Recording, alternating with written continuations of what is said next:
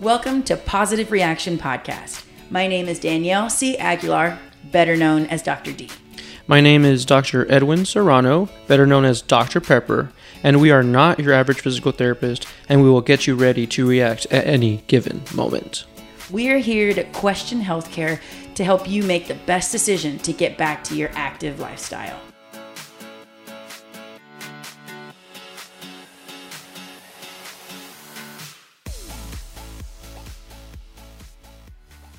All right, so this here is our first episode, and people are probably wondering what these two random physical therapists are doing in the great city of San Antonio, and how we kind of thought about this idea. So just to give you a little background about us, I guess, Danielle, you can kind of start a little bit and tell us, where you're from, where'd you go to school, all the good things. That way people can get to know you a little bit. Okay. So my name is Danielle, as I'm sure you've heard at the beginning of this podcast. And I'm originally from Harlingen, Texas, down by South Padre Island.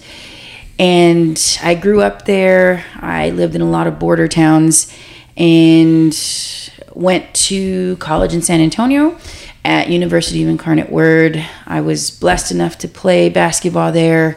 And then I loved UIW so much that I decided to continue grad school at UIW. Oh. And then that's where you and I met, is at UIW grad school. Yeah, definitely. And I think that's a good segue for you to tell us where you're from and how you ended up at UIW. I kind of already dropped that ball. Mm-hmm. Well, for me, I'm from West Texas, kind of a small border town as well, Presidio, Texas. Not El Paso. Not El Paso. Everybody always says I'm from El Paso. Times. Yeah. And I went to college at UTEP for a couple of years, transferred to Arleta Lake, graduated there. And then I went to UIW in 2012, and that's where we met. And we're part of Group 6. That was the first... The first semester, yeah. That was the first semester. So... shout out to Group 6. Shout out to Group 6. Who was it? Aaron, Monica, Carrie, Carlos. The other girl... I forgot. I can't remember. I can't remember. So that's 4 of us. Oh. Yeah. Anyways, so we're a couple of physical therapists, and we're here in San Antonio, and we have our own cash-based performance practices. So we work with athletes, and we work with everybody from in between, kind of bridging the gap. I like how Danielle says that. Typically, the physical therapy setting, everybody knows your typical mill, where you see so many people within an hour, and you're just grinding and pumping out patients left and right. Sounded like pregnancy or something. But, so I'll speak a little bit more to bridging the gap. You have, like you mentioned, your regular physical therapy clinic that you have physical therapists that are seeing patients pretty on a high volume basis. And where we come in is we have the opportunity to go from the basic exercises that most patients need to more sport specific or catered to what you as the athlete, you as the weekend warrior, you as a person that just wants to get healthy. Yeah, exactly. And what we like to do is really specialize to that, because we believe in providing optimal care with the ability to do that without having to push insurance and the boundaries that come with it. I think that with all that, we have that opportunity to do that in the setting that we're in. You mentioned cash-based physical therapy. It's growing for a good reason. Yes. Right. And before we even go further into that, we haven't really touched too much on why we even got into physical therapy. Yeah. So why don't you tell us a little about that? Well, for me in physical therapy, everybody always has the whole I was injured story, and I worked with a physical therapist and I just wanted to do that. And so for me, it was a little bit different. I was an engineering major. I loved math, but then I figured out I didn't. Which is crazy. Yeah, I didn't love it that much. I guess that's true. I loved it, but once I got to the Cal 2, 3 level, I was like, I don't really care how much weight can a bridge take, or I don't it was civil engineering. Anyways, and then one of my friends, I always loved basketball. I think that's like a common thing that we both like. Yeah, that's true. And I said, well, I love basketball. I'll just be a basketball coach. I bet that's pretty interesting. You go from engineering to coaching. Yeah, and I always tell people, I was like, I'm not gonna get rich. I just want to do what I love, and then I want to be around basketball. Then I remember I was like driving to the gym with my friend. He's like, why don't you do physical therapy? Is that how he sounds? Yeah, that's pretty much. And then I was like, what is that? I didn't know what it was. That's so nuts. I didn't know what physical therapy was. And then he's like, yeah, people get injured and then you can help them get better. I was like, what? I thought you just casted people or had surgery and then they get better. It's like, no, like You really thought that? Okay, I'm from a small town, West Texas. Like Presidio. Like, shout out to Presidio. If I broke my ankle and all I did was like, oh, let's drive across the border and like cast you and then drive back and like 6 weeks in a cast, and they literally take out the cast. And then I was like, okay, you're good. Which is still what they do too. Yeah, like now, like that hasn't changed. Like, you're not wrong. It's the same fucking crap. I mean, when you say that, you're not lying. There's truth to that. Like I feel like that's where like now, from my point of view, is like we're not appreciated because people just think, oh, here's an exercise, here you go. Right. But there's like more thoughts involvement with that. Anyways, so I changed into kinesiology, and I said, oh well, I still do the same coursework, and I do additional hours or whatever, and get into physical therapy school if I have a good resume. And I kind of went on that track. And I remember I was graduating and I was working at the Y, and then I was like, what the hell am I going to do? In undergrad. Well, yeah, clearly, sorry. Yeah, so I was like graduating, and I was like, man, I'm graduating. I was like, What was your degree at this point? Kinesiology. Okay, just kinesiology. No emphasis on anything? No emphasis on anything, but I did like all the prereqs for PT school. Okay, so you already had an idea. I had an idea, but I didn't know what I was going to do. I hadn't applied to PT school, and I was like, I guess I'll apply. And because everybody around me was looking for jobs. And I was like, I don't want to work. This is not surprising, by the way. and so then I was like, like seven months before graduation, I was like, all right, start sending like last minute applications to PT school. And then I was like, I want to go to Florida International. Like, that's where I wanted to go. Florida? Yeah. It's like a campus on the beach. Oh. You can't go wrong with that. That's true. And then I was like, I just want to live in Florida. Like, I've always loved the idea of a beach or Florida. You just love traveling, too. Yeah. And so it ended up, I didn't get accepted, but then UIW, called me and like, oh, you have a conditional acceptance if you want to come. And then I got accepted. And so you went with your first acceptance? Like, yeah, well, technically. Well, like I figured out, I did some observation hours in PT, and then I found out that I wanted to, I was like, oh, this would be cool, not a major issue. And then I applied. And well, you had already gotten accepted. Mm-hmm. What got you over the hump? What made you say, okay, I'm going to go? I didn't want to work. Well, this is good. This is good. Okay. Yeah, but I really didn't want to work. And then since I didn't want to work, I was like, well, PT school is cool. I could see myself doing this for a while. And then I did. And then I went to PT school, and then I met you. Okay. Yeah.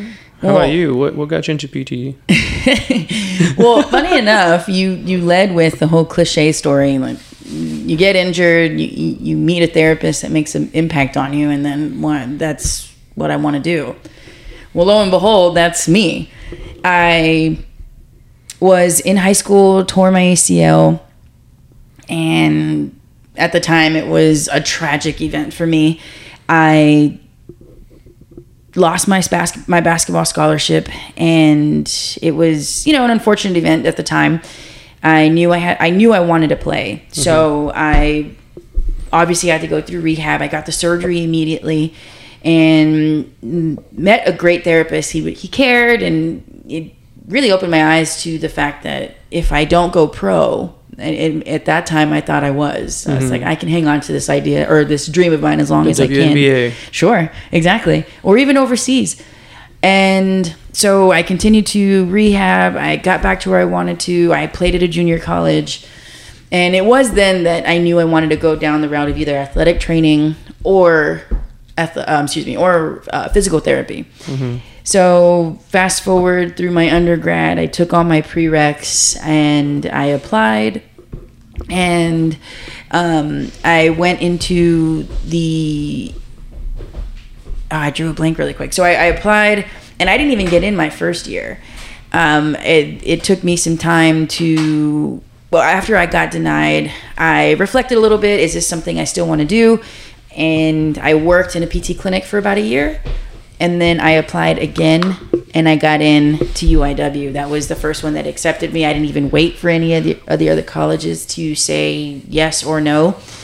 So I said, yes, I'll go to UIW, and stuck with it. Mm-hmm. And, you know, I liked the one-on-one with UIW, that it's a smaller campus. You get to know the professors. And so going into, I got in, I rehabbed, and they offered me a basketball scholarship in undergrad, and then I liked it, and then when I applied for PT school. Do you feel like it's like sometimes I feel like I took my acceptance for granted with UIW. Not in a bad way. Like I got accepted, but then I didn't know if I was like meant to be accepted.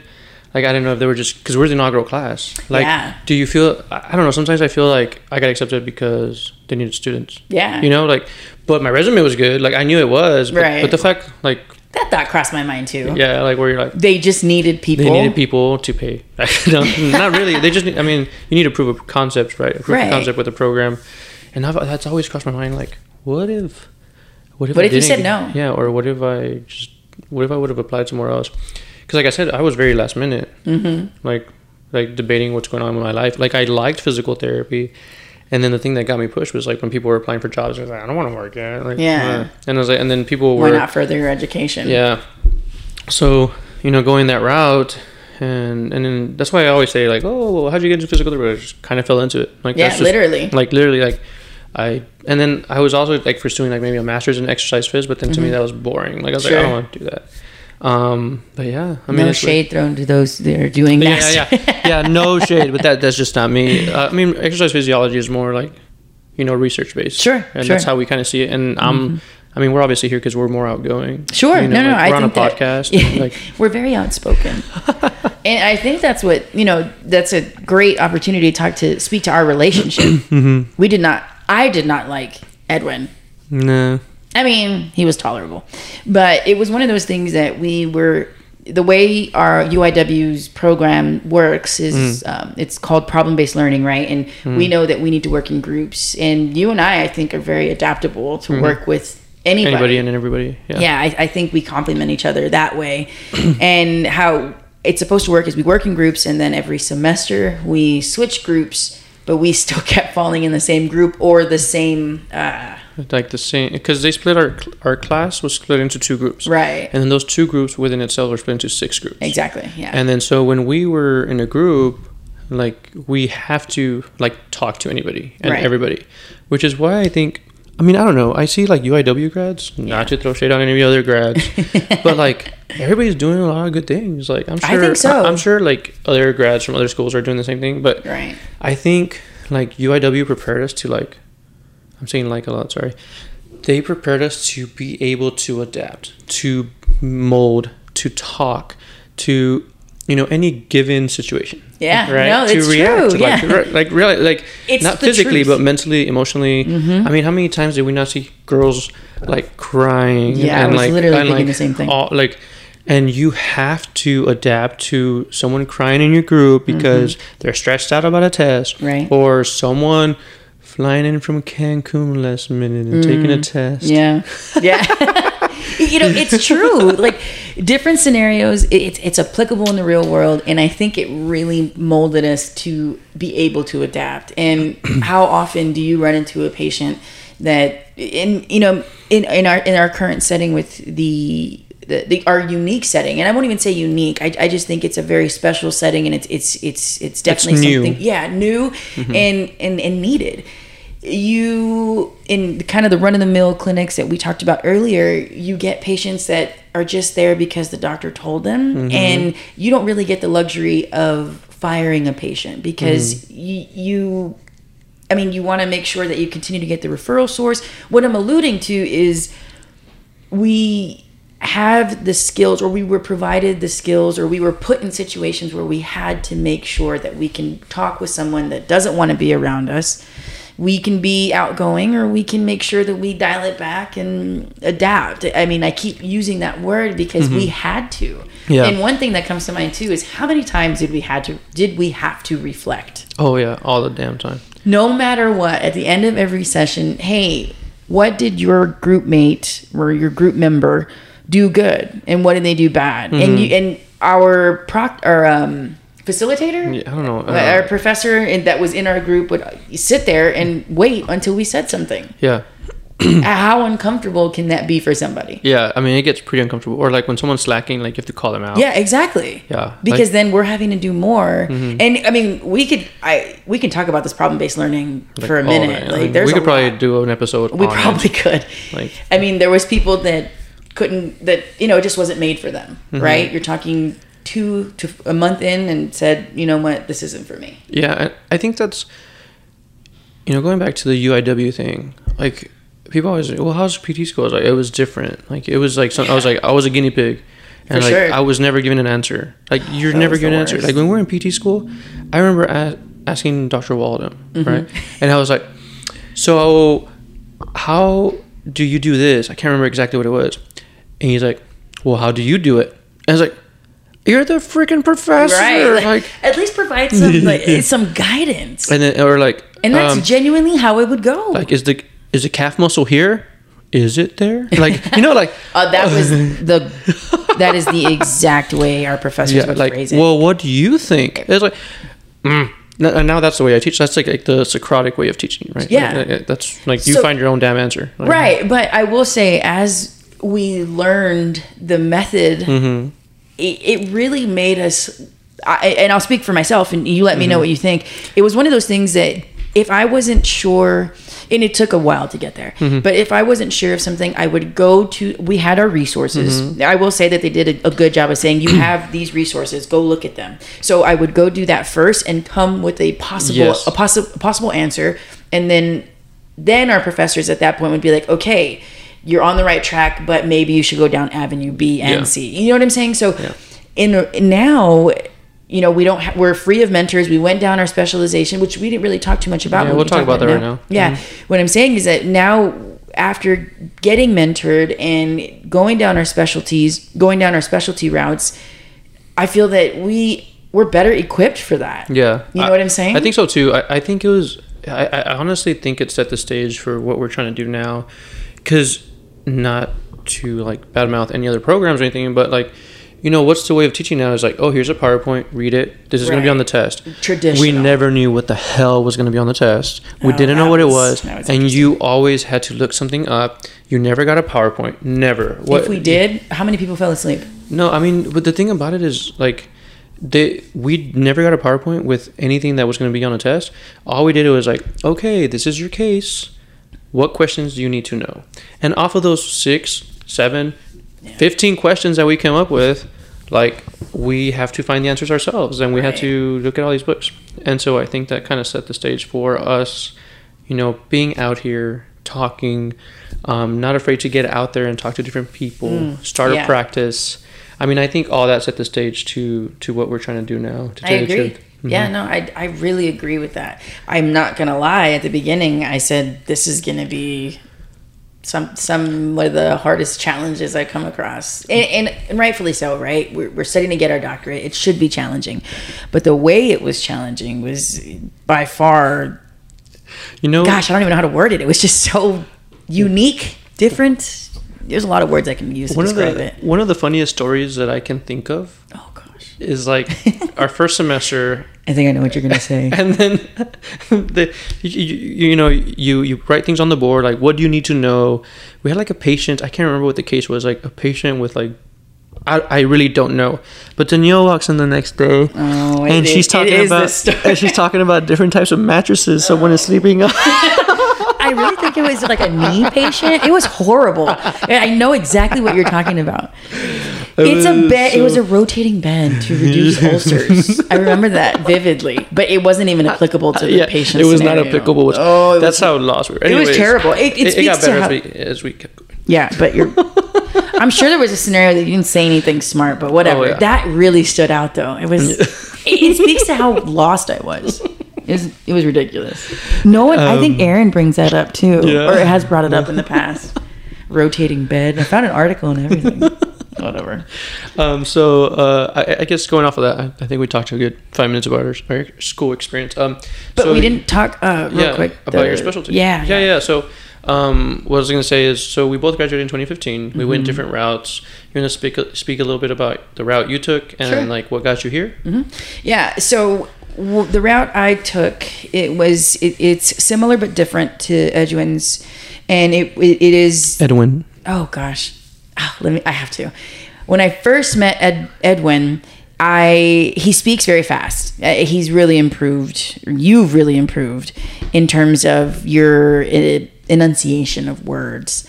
And I heard you say, my name is Edwin, and I thought that was a unique name. And I was okay. Well, Edwin it is, and it just stuck. So, forgive me if I use your name as Edwin. Just to kind of preface to future podcasts. So back to the question. The route that I went down is sports residency. And what sports residency is another 18 months to 2 years, depending on the amount of hours you can accumulate within those 18 months. And what I mean by hours is going out to venues, which are any venues or any sporting events. And why I chose this avenue was to reach out to the community in terms of all athletes, being able to get on the sideline. I would say it's to help. Again, I really do love this phrase, bridge the gap, because I don't think that there's enough of us that do that. And so what I'm doing, or what I did within the sports residency, or what I wanted to achieve, was to be able to bridge the gap between the athletic training world and the sports physical therapist world, and how we can complement each other. That's why I went down this residency route. And so what it involved was the first, it's intertwined, but you're looking at didactic work, which is going to be overseen by my mentor, and I'm required to look into every sport, break down every sport, needs analysis, return to sport testing. There's a continuum of it. It's no longer return to sport, it's return to performance.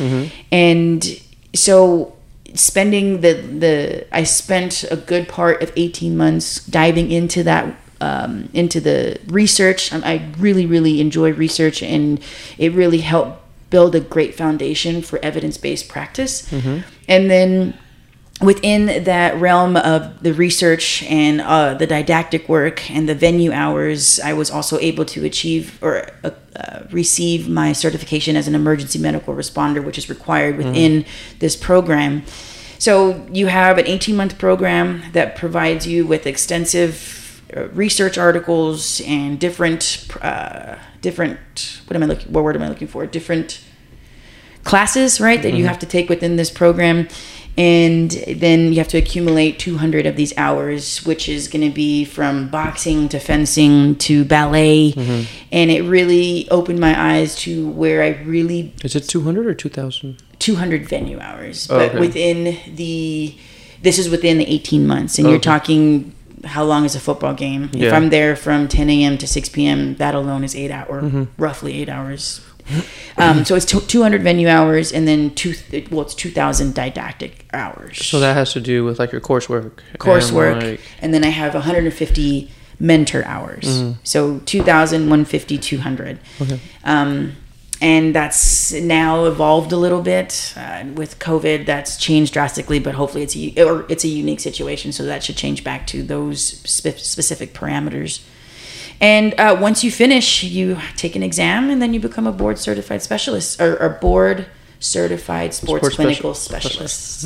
Nice. Yeah, so that's kind of the rundown of it, and kind of not bridging the gap, but opening up the same question to you. Well, what did you do after? I kind of want to go off of that a little bit. So, as a physical therapist, you get a doctorate, and you can go work right away, which is what we were still doing. But you can pursue like a higher education on top of your doctorate. That's a good point. It's not required. So it's not required. So, you have a DPT, which is your physical therapist. So I like to always say that when we're in PT school, they basically teach us how not to kill someone. Like, exactly. we know the generals of everything, right? But if we want to go a certain route, we can choose to, or we can choose to just, go work and go work at a hospital or an outpatient clinic. And we have enough knowledge to get people better and to help people. But, Danielle took the choice to, hey, I want to specialize in sports and I want to help an athlete. Not that we can't help anybody else, but that's kind of like the route you wanted, because you wanted to know more about it and be more involved within the sport world, right? As far as for me, I didn't think I'd be doing what I'm doing now ever. I guess I just fell into it too. But it still it works for you. It really does. So no, for me, I graduated and I started working for a big company here in San Antonio. And then they asked me, it's like, oh, do you ever want to be, a director or a boss, or do you want to go pursue a fellowship or anything? I was like, nah, like I can just see myself like making money, working, just going to work and leaving. But I guess knowing myself, I got bored within a year.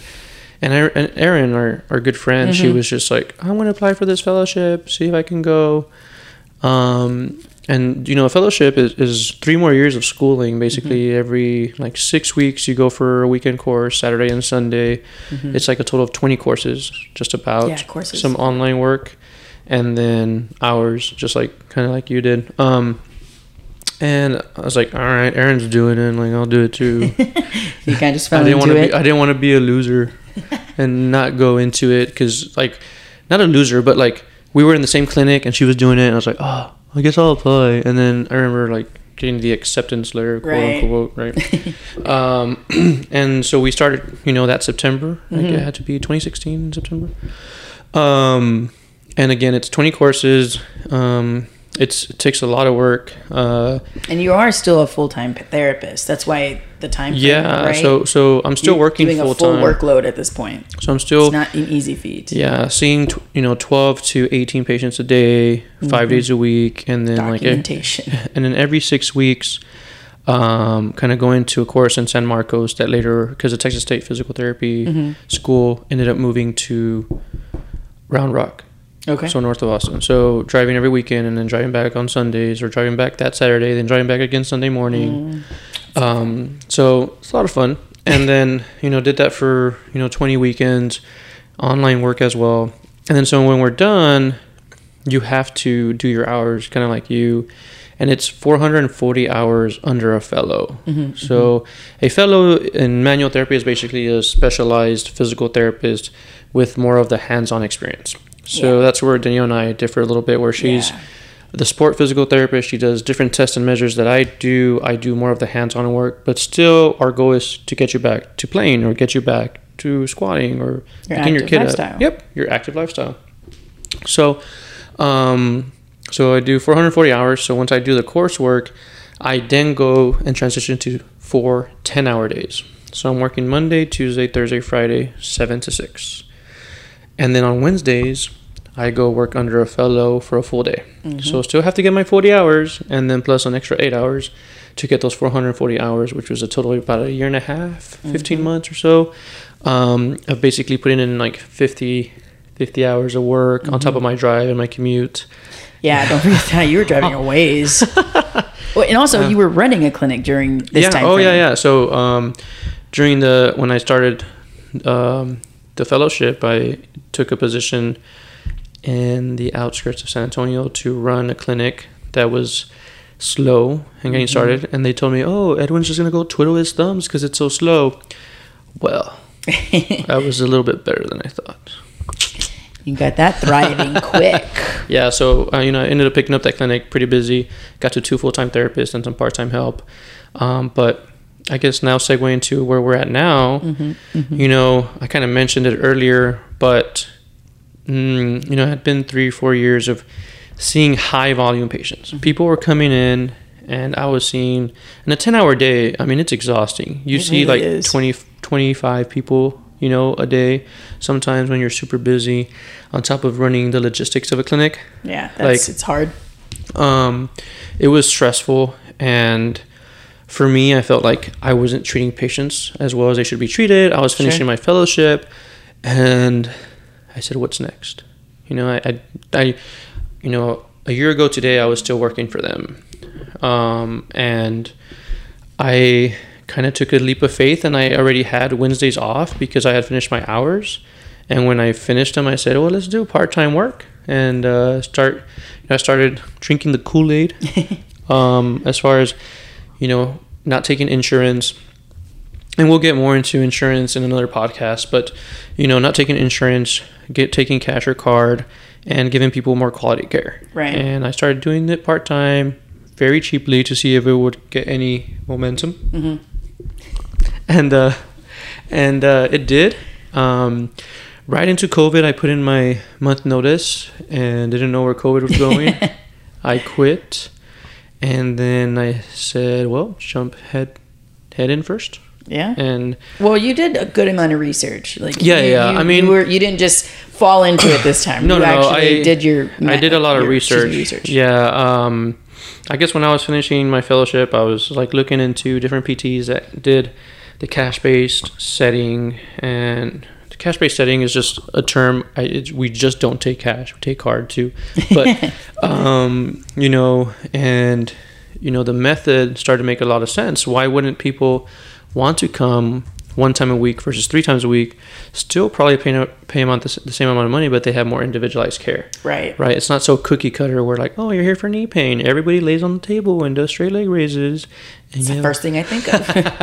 Right. So that's something that's kind of spoke to me, and I started listening to podcasts, kind of like what you're doing right now, and oh, this is starting to make sense. Then I read a book. Then I read another book. Then I started designing a website with my wife. And before you know it, I was like seeing people on the side. And there I was, just ready to start my own practice in a basement in downtown San Antonio. And that's where I am now.